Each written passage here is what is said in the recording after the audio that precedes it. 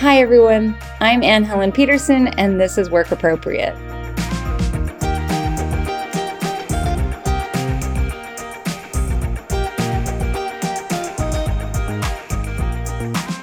Sometimes there is just no amount of therapy that is going to fix your relationship with your job.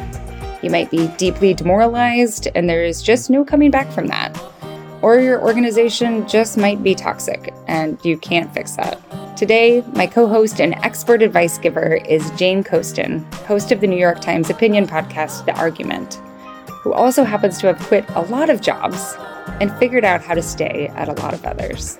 I've long admired Jane's ability to get to the very heart of an issue and mediate complicated conversations about it, whether she's talking about politics or celebrity or Michigan football. And I wanted to have her on the podcast today to make some truly tough calls. Today, we'll hear from people who are figuring out if they can or should try and make it work, or if they should just cut bait altogether, because sometimes you really just need to break up with a job in order to figure out how to thrive in another.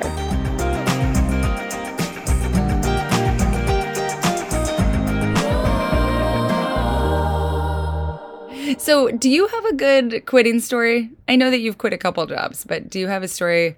It could be something where you left amicably. It could be something where you did not leave amicably, like whatever. So there were like two jobs. There was one where I quit because my boss was like, I'm too old to be making this reference, but you know, like Dolores Umbridge in Harry Potter, and how she just like slowly drove everyone insane. Yeah. She was like that. And I was just like, well, I could just hate every day of the rest of my life, or I could find a new job. My dad had the same job for 25 years. He was a librarian at the Public Library of Cincinnati in Hamilton County. And I think when I was a kid, I just thought that like you graduated from college, you got a job, and then you just did that until you died. And it did not take long living in DC before I was like, oh, that's just not what it is here. Yeah. And so, I quit that job. And then like there was another job in which I was like, I could tell they do not want me here. I don't want to be here. And I remember like they brought me into this room to have the kind of like, here's how things are going conversation. And I just stopped them and I was like, we both know this isn't working. It's the only time I've ever like broken up with a job like that. Just being like, I'm going to leave. Here's my notice. I'm going to go. Can we just wrap this up? And I think they were kind of surprised, but I was just like, this is not worth it. Yeah. Like the fact that I had at that job, the person I worked for, I grew to hate her to a degree where I was like, this isn't good for me. Right. Like, this is turning into, like, Count of Monte Cristo-esque. Right. Like, this is destroying me at a soul level. Doing this is making me a worse person. Yes. When I think about her, I'm still like, oh, I hope she's suffering. That's not good. This was like, it got to the point where I was like, at the end of my day, I would just be like, maybe she's going to get hit by a car. No, that's bad. Yep. That's very a sign bad. That you should quit your job. Yes. I also come from a family where the jobs that my parents started in, basically their professional jobs. So my mom, after having kids, and then my dad, like his first job out of medical school, they kept them their entire lives. And so there's this real tension, I think, and a lot of people feel this, and maybe pressure, but also just an understanding of how jobs work, that like, even though industries have changed dramatically, and we understand that like, no, we're no longer in the jobs where you get retirement watches, but that there's still something kind of weird about quitting jobs, right? Like it indicates like, oh, maybe I'm a bad fit for like everything. Oh, yeah. I think one of the major lessons I've learned as an adult is that sometimes you are the problem, but sometimes you are not the problem. Yes. And it's amazing to me now that I have a job that I really like and that I'm pretty good at, that, it's not me. Those other jobs were not what I was supposed to be doing. Right. And I don't think that I think that sometimes we get into this like, oh, once you find your calling, you'll never work a day in your life. But I'm like, no, like, even the people I know who are like, I have a good friend who is like a NICU pediatrician, which one is like the hardest thing I can possibly imagine. But that is what she is called to do. And all the time she's just like, sometimes I just want to leave the hospital and never come back. And I'm like, yeah, I could see that. Yeah. you don't need to stay in a job. Like, it's not like, a 1940s marriage where you have to stay in it for the kids. Like, nobody, like, this isn't your family. There's no moral balance, right? No. There's no moral balance to quitting. And I think that's something that we have. Especially because then you see, if you leave a job, I've worked enough places where they kind of have this weird, like, oh, if you leave or quit or they fire you, they consider you an alumni of that job. Yeah. And then they put you on a newsletter, which is the funniest thing in the world. But like, you see the people who come in and are like, this is the best job I've ever had. I've been here for 12 years. I never want to do anything else. And I'm like, see, this was great for you. Yeah, totally. It's like if you break up with someone and then they get married, you're like, great. Yeah. Yeah, we were talking in a previous episode about like how it's better sometimes to identify when the relationship is broken early, right? Even though it might seem awkward. But if 3 months in, you know that it's not working, you're like, hey, this isn't working for either one of us. Like, it's actually easier to extricate myself now than later. I will just say that my big quitting experience was when I first graduated from college and couldn't find a job in film and media studies. Big surprise there.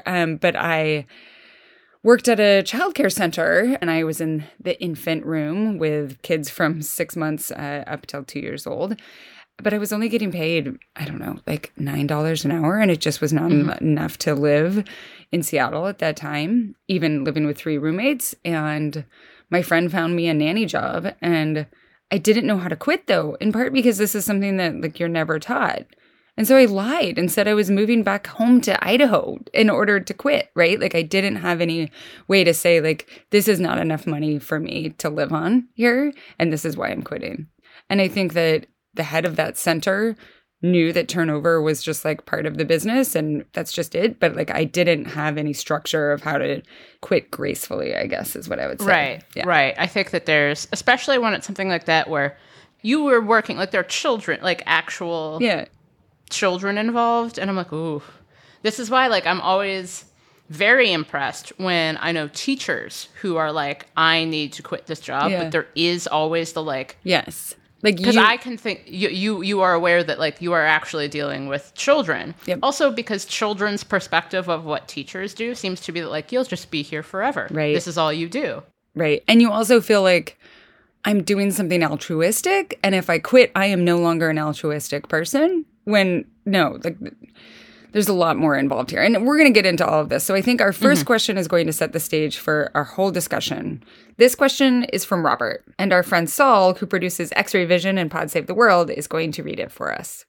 How do I know when it's time to change jobs? This is coming from someone who has a comfortable and well-paying, if slightly boring office job, but is still feeling burnt out for, I think, unsurprising and common reasons. All things considered, a very good situation to be in. I have been interviewing a bit, but I'm worried it's a grass is always greener deal. What should I be thinking about when considering these other positions, besides the obvious of compensation and how comfortable I'd be working at the company? So I will just start by saying that I think sometimes the problem isn't a particular job, it's just jobs, right? Like, I have seen this with people who have changed jobs and thought that it was going to fix their entire lives, right? If I can just quit this job and I can just start this new job, everything in my life is going to fall into place, and then find themselves very surprised when that is not the case, when really it's their relationship to work specifically, right?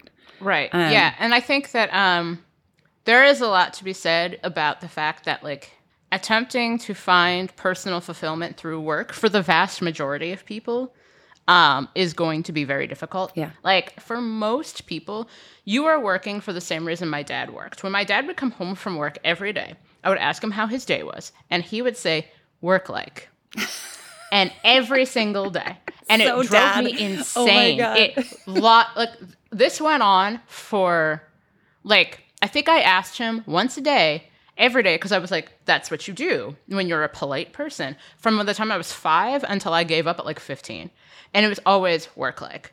And then I realized eventually that my dad liked his job enough, but what his job allowed him to do was to pay for the stuff he actually wanted to do. He wanted to raise his kids, have his house, play his guitars, look at hawks, watch World War II documentaries, and ride his bike. And so I think that, like, what I would say is if you are going into work every day dreading it, or if there's like a person at your work where you're just like, again, imagining them getting hit by motor vehicles, like, yeah, maybe it's time to look around. But sometimes I think that, like, a comfortable and well-paying, if slightly boring office job seems like the kind of thing that invites not necessarily changing jobs, because you could do this forever and always kind of be looking for, like, the one true job. Right. I would also advise, like, getting a hobby or taking up something. Like, I know, and you run, and I do, like, weightlifting and stuff. Yeah. And it is really nice where it's like, yeah, like, my day might be boring, but I know I've got this workout, or I'm thinking about this other thing, or you're, like, taking a class. We've been trying to get into a pottery class, but it turns out that, like, due to COVID, everyone wants to take a pottery class right now. And I'm like, what? Well, we are continually on the hunt for, like, something to do together.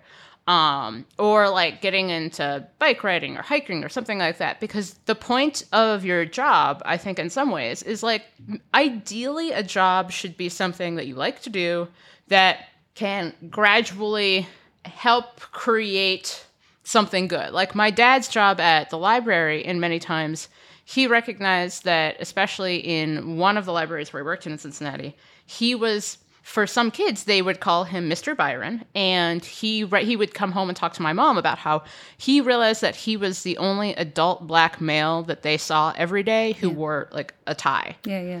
And so all these little kids would, like, come to our house and stand outside and wait for him and just want to say hello to him. And, like, that is something that I can host a podcast for 1,000 years, and I will never do anything that is as important as what he was doing just working at the library.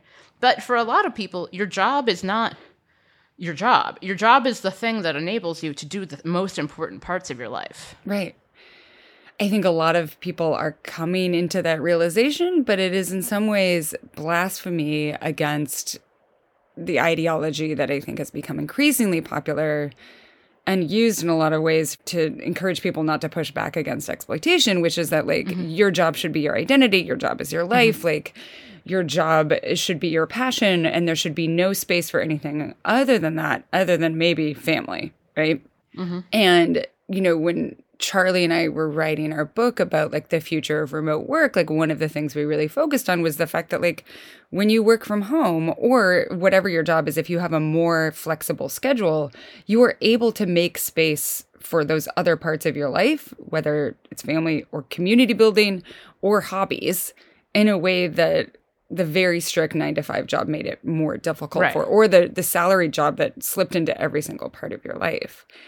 And I think some people really resisted that. They're like, how dare you talk about hobbies when people, like, can't find steady employment? Which, when I was unemployed, at the point, when I was living in St. Louis, and I was waking up every day at 5 o'clock in the afternoon, because that's when the people I was living with would get home from work. And that's when I was like, okay, I have to pretend as if I was awake, because, like, it was like my body was like, just shut down for a while. You don't really need to do anything. And, like, I didn't have any hobbies. I didn't have anything else to do, because that was just thinking about how you pay for things or thinking about how you can't pay for things. Like, there really was something weirdly freeing about when I would get calls from, like, credit card companies or student loan companies saying I was behind in payments, and just being like, well, life's tough, isn't it? There's really nothing I can do about that.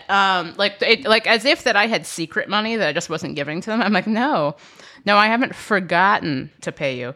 I cannot pay you. And so I think that, like, if you can have hobbies, you should have hobbies, because I do understand that, like, I think that sometimes bothers me about how our work discourse and our political discourse, which are inherently connected, often are interwoven. Yep. Because I think that there's this idea that, like, one, people, low-income folks don't have hobbies or interests because they're too busy to do so. And I'm like, no, it's because, like, they do have hobbies and interests, and often it's just that, like, they are trying to have those hobbies and interests within their work time.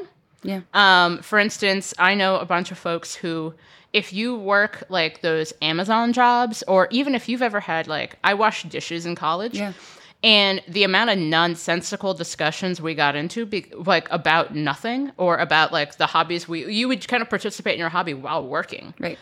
But also I think that there's this idea, it's that, like, tanky Twitter thing of, like, oh, under full communism, I could finally go to art school. I'm like, No, that's famously, Stalinist Russia was not known for allowing you to pursue your dreams. But I do think that, like, being able to pursue a hobby should not be a privilege in the first place. Yeah. How many people who have worked really difficult jobs still were like, after work, I'm going to go to my workshop and do something. Right. My dad builds model airplanes out of balsa wood. Like, there's always something like that. And you should be able to have access to that. Well, it's the tension between work to live and live to work, right? And Right. I think that, like, growing up, my town was a mill town, and people who worked at that mill knew what shift they were going to work, right? And they knew how many days they were going to work, and it was steady work.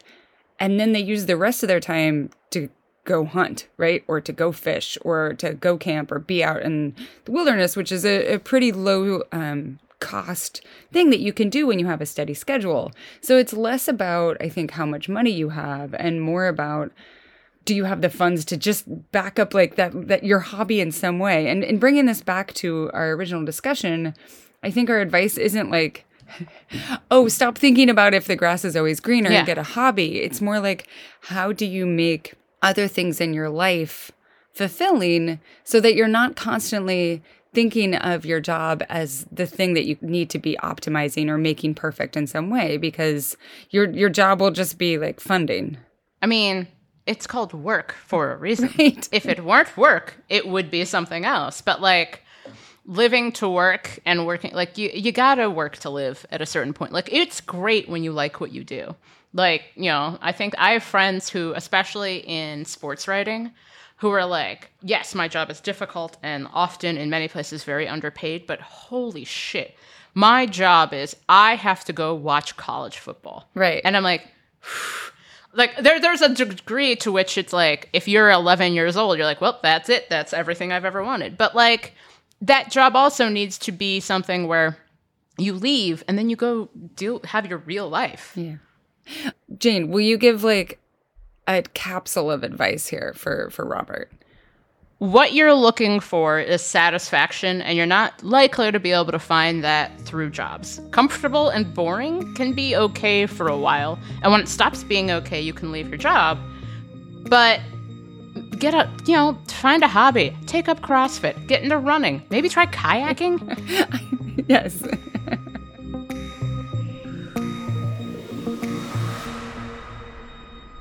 Work Appropriate is brought to you by ZocDoc. Before you book any brunch, you pore over lists and lists of reviews. So why not do the same when you're booking a doctor's appointment? With ZocDoc, you can see real, verified patient reviews to help you find the right doctor in your network and in your neighborhood. After all, finding the right doctor is just as, if not more, important than finding the right plate of Eggs Benedict.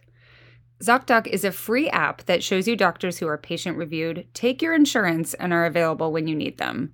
On ZocDoc, you can find every specialist under the sun. Whether you're trying to straighten your teeth, fix an achy back, get that mole checked out, anything else, ZocDoc has you covered. Recently, I got on a new insurance plan, and I was trying to find a dentist who was actually covered under my plan because my previous one was not.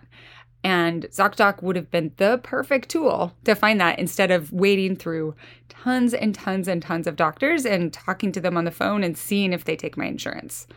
ZocDoc's mobile app is as easy as ordering a ride to a restaurant or getting delivered to your house. Search, find, and book doctors with a few taps. You can read verified patient reviews from real people who made real appointments. Now, when you walk into that doctor's office, you're all set to see someone in your network who gets you. Go to ZocDoc.com, find the doctor that is right for you, and book an appointment, in person or remotely, that works for your schedule. Every month, millions of people use ZocDoc, and I'm one of them. It's my go-to whenever I need to find and book a quality doctor. Go to ZocDoc.com/work and download the ZocDoc app for free. Then start your search for a top-rated doctor today. Many are available within 24 hours. That's ZocDoc.com/work. ZocDoc.com/work. Work Appropriate is brought to you by Shopify. What's that? It's another sale on Shopify, the all-in-one commerce platform to start, run, and grow your business. Shopify makes it simple to sell to anyone from anywhere. Whether your thing is vintage teas or recipes for ghee, start selling with Shopify and join the platform simplifying commerce for millions of your favorite businesses worldwide. With Shopify, you'll create an online store in your style, discover new customers, and grow the following that keeps them coming back. Shopify has all the sales channels sorted, so your business keeps growing, from an in-person POS system to an all-in-one e-commerce platform, even across social media platforms like TikTok, Facebook, and Instagram. And thanks to 24/7 support and free libraries full of educational content, Shopify's got you every step of the way. It's how every minute new sellers around the world are making their first sale with Shopify, and you will too. It's never been easier to start and grow a business thanks to Shopify. Shopify makes selling simple so you can put yourself and your ideas out there. Whether your thing is making ebooks or earrings, Shopify makes your success possible. When you're ready to launch your thing into the spotlight, do it with Shopify, the commerce platform backing millions of businesses down the street and around the globe. Go on, try Shopify for free and start selling anywhere. This is Possibility, powered by Shopify. Sign up for a free trial at shopify.com/workappropriate, all lowercase, no space. Go to shopify.com/workappropriate to start selling online today. Shopify.com/workappropriate. Our next question is from Elsa, whose job changed dramatically after she had a baby. I've recently returned to work after a 1-year maternity leave. I returned to work right in the middle of the Great Resignation, and many of my coworkers, including my manager, left the organization right around the time I returned to work. Since I've been back, I've been shuffled around to a new department and a new manager, and though my position hasn't changed, the scope of my job has become much smaller to the point where I often have nothing to do for weeks on end. I log in every day and complete what limited work is given to me. I've told my manager about my workload and have been given some projects to work on outside my role to help fill my time. I'm continually told that I'm an asset to the company and that my performance is good, but I'm literally doing nothing. I keep being told that more work is coming, but it never seems to transpire. Is my employer trying to push me out? Are they deliberately giving me less work because I'm a mom now? Should I quit? Or should I keep collecting my paycheck for doing essentially nothing? Prior to going on leave, I liked my job and the company. As a new mom, I don't really want to switch jobs. It seems too risky to make a change right now, but I'm so bored. All right, Jane, is this relationship over?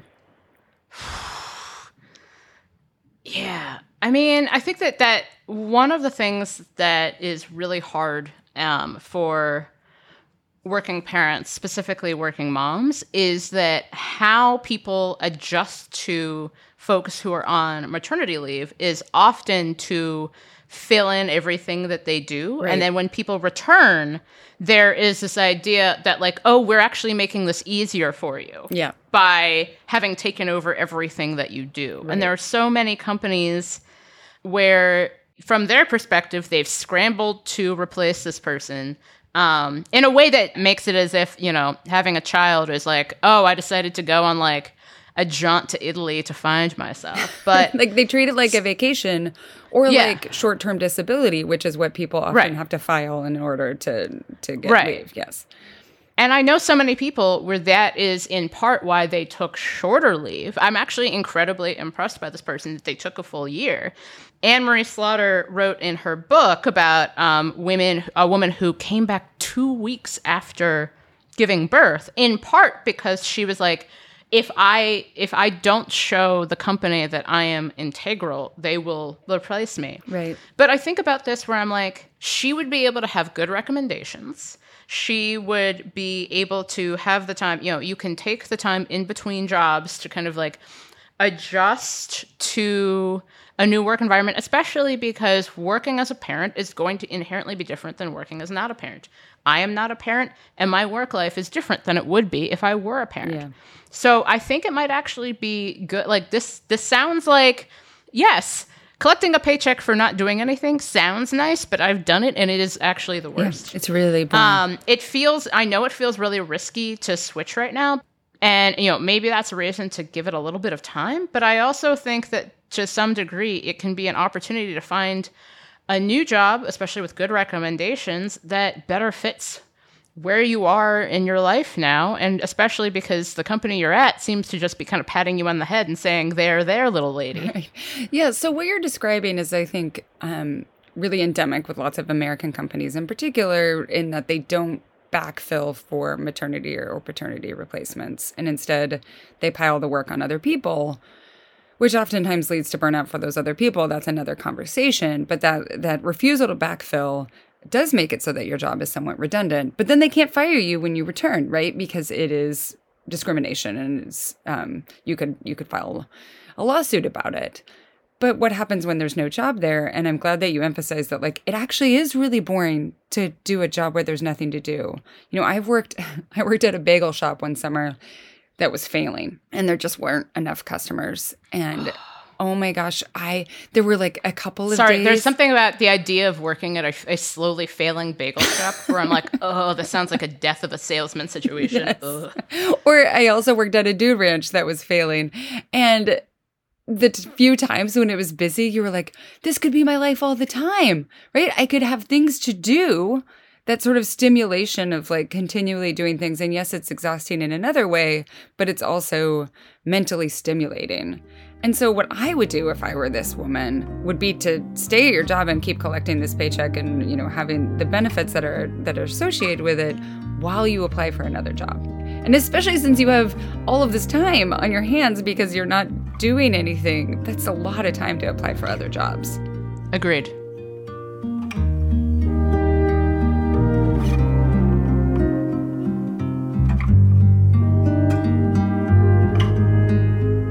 Next up, we've got a question from Corbin, a recent grad who feels like maybe he's gotten in the wrong field. I always love hearing from people who are recent grads. So here we go. I graduated from college in June of 2020 with a bachelor's degree in sociology. Job opportunities were understandably pretty slim, so I ended up finding a job outside of my field working in finance. Overall, it was a pretty decent starter job, but it had one major downside in that they wanted me to spend my time off getting multiple certifications in the finance field.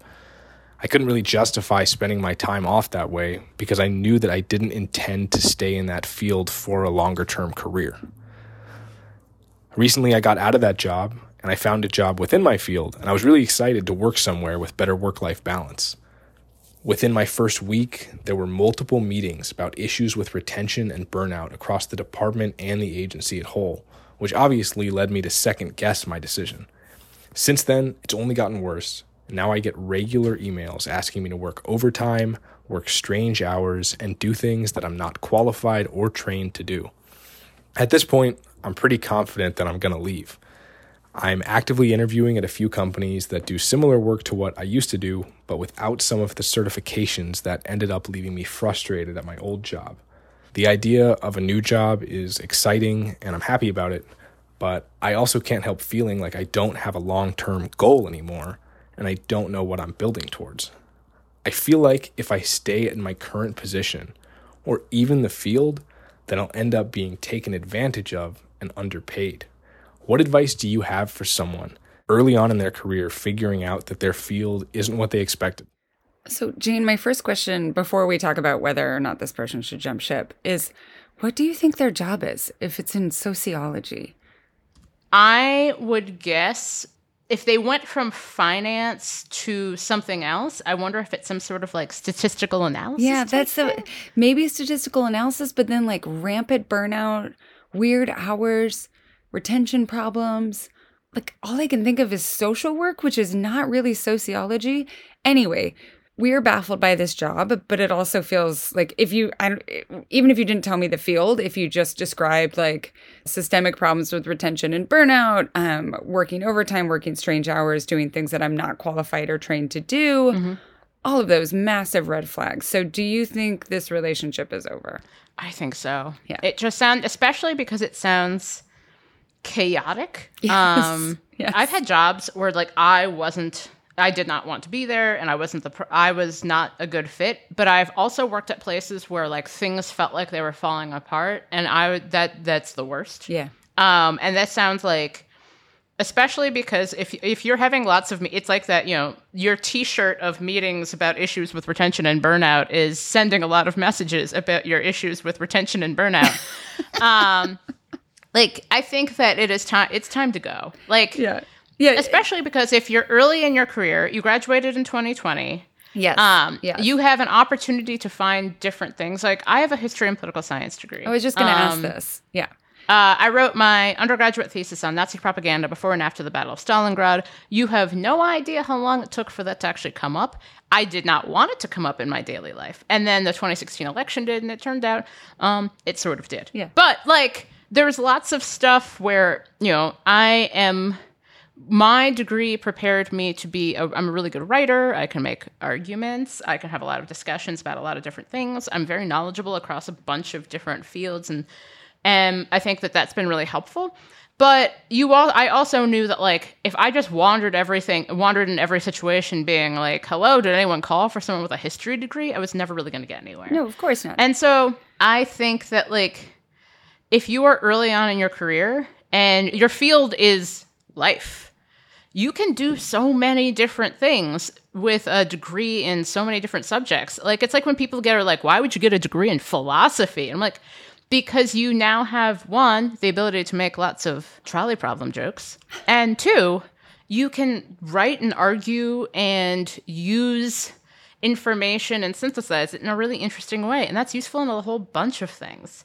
So, like, recognize that your field is whatever you want it to be. Right. Well, in sociology, okay, so backtracking a little bit, I used to teach at a liberal arts school. I went to a liberal arts school. There are a lot of jokes about liberal arts degrees and their uselessness. One thing that people used to say about sociology, that it was like the study of the painfully obvious, right? Mm-hmm. I could not disagree more, especially now that I have actually come to understand what sociology is as a field. Like, it is the study of how we think about things as society, right? Like, there are so many skills that come along with that. And then if you're on the other side of sociology, where you are doing the stats and analysis and all that sort of thing, there's so many skills that come along with that as well. So I don't think this guy needs to go to finance, which obviously was not a good fit either, but instead cast his net wider in thinking about, how can I find a career path? And there are so many careers, as you mentioned earlier, that we don't even know about. And one of the ways you find out about careers is just by reaching out to people and being like, can you tell me what your job is? Like, what do you do? And thinking about all the different ways that he could find something that aligns more with what he's actually interested in. The choices are not something I don't care about and that I don't want to be trained in, or something that is a burnout factory. Like, there are a lot more different options than that. Yeah. There is no reason to be locked into a burnout factory if you don't have to be.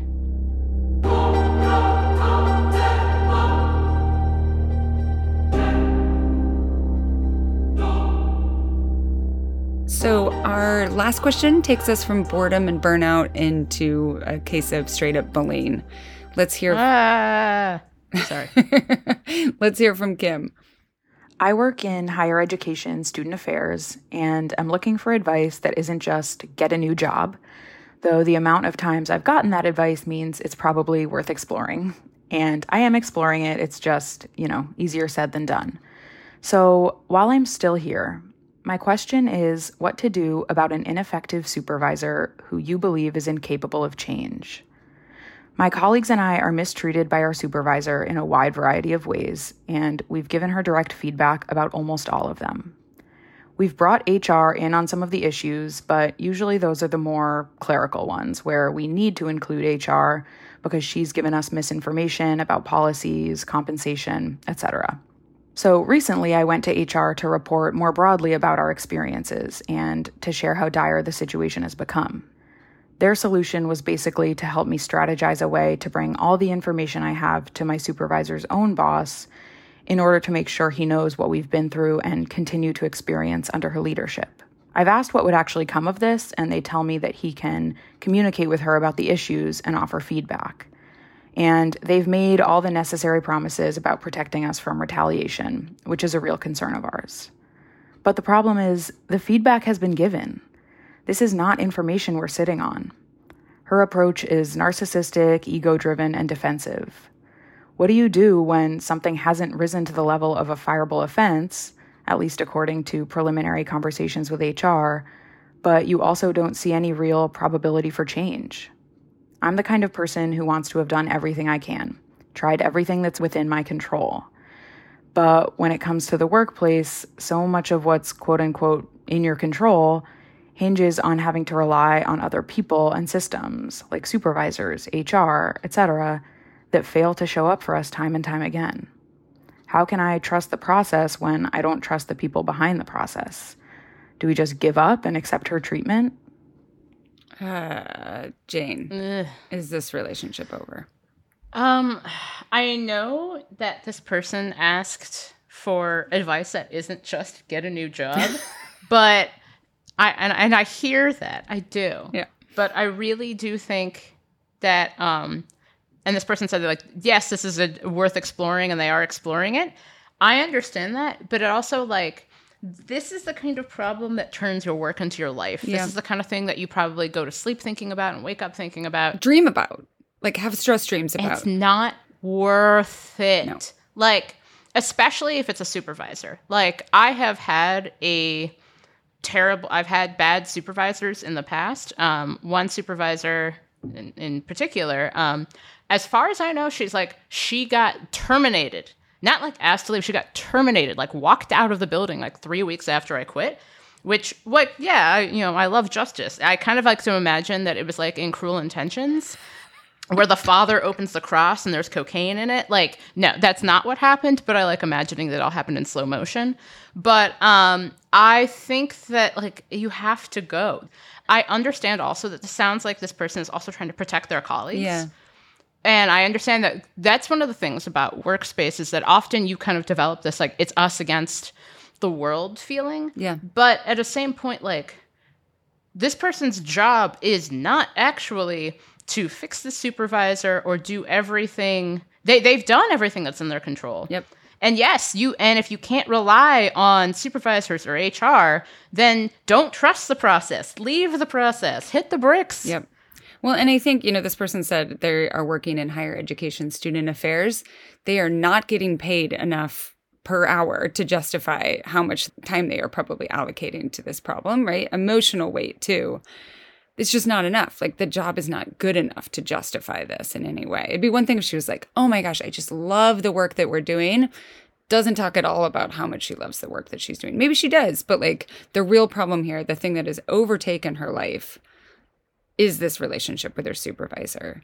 Her approach is narcissistic, ego-driven, and defensive. I mean, that is an indictment right there. But then she also says, very clearly, I'm the kind of person who wants to have done everything that I can, tried everything that's under my control. Yeah, there's a point where you have done all those things. There are no more avenues to take. And the one thing that you have under your control, your source of power now, is quitting. It's not worth it. It's just, you gotta quit. That is your power here. If you have enough people, especially because I think that enough people quitting indicates the problem. Right. Like, that is in itself an indictment. It does not look good when a lot of people quit a job. It just doesn't. I do think, though, okay, we have to acknowledge sometimes people are really in job lock, right? Because of health insurance, because of, they're in a location where they can't find any other work in their field. So what would you do if this person cannot quit? Is there anything that she can do in the name of self-preservation? I think work as hard as you can to create boundaries in your own life, especially because this is a situation where you will have to, honestly, I just keep thinking of that moment in The Simpsons where Homer covers up the sign that says, "Don't forget you'll be here forever," and makes it so it says, "Do it for her." Like, that's what you need to do here, because you cannot, if the means of making the situation better are broken, you just acknowledge, like, that's not an effort. Like, you don't have to try harder. This is Sisyphean. Yeah. So do what you can to create boundaries. Right. And I do think, too, in a university, one thing that's good about a sprawling infrastructure of academia, there are oftentimes similar jobs that this person could look for within the institution if they can't quit the institution itself. So that might be an opportunity to move laterally and be out from underneath the reign of this person without losing the job altogether. So, but if you had to give advice to this person, I think we are on the same page that, like, please consider quitting, even though you don't want to. Like, this is your power. Yes, exactly. Jane, thank you so much for joining me today. Where can people find you if they want to hear more from you? You can find me at the New York Times. I host the podcast, The Argument. You can also follow me on Twitter at Jane Coaston, or just I don't know, email me if you have actual questions. jane.coaston@nytimes.com. I do appreciate when people send me long, argumentative emails. Ideally without ethnic slurs, but if you think that adds something, whatever you're into.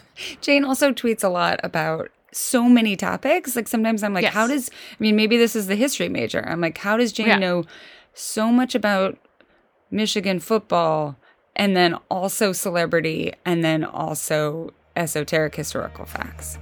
Yep. That's it's a blessing and a curse. But thank you so much for having me. It's been a pleasure.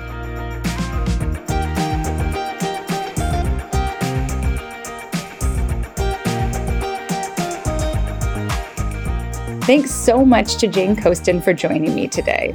And thank you for listening to Work Appropriate. If you've got a workplace quandary you want help figuring out, get in touch. You can find submission guidelines at workappropriate.com, or you can send a voice memo with your question to workappropriate@crooked.com. Some of the topics we want to tackle involve getting help on creating boundaries between work and everything else, figuring out our obsession with productivity, and surviving academia. If you've got a question in one of those categories, let us know, but we also want all of your questions, no matter how weird. Work Appropriate is a Crooked Media production. I'm Anne Helen Peterson, your host. Our executive producers are Kendra James and Sandy Gerard. Melody Rowell is our producer and editor. Allison Falzetta is our development producer. Music is composed by Chanel Critchlow.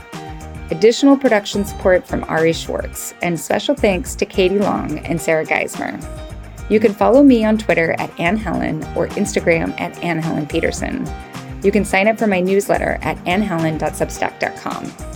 Meet me here next Wednesday for answers to the question, what if I am my own worst boss?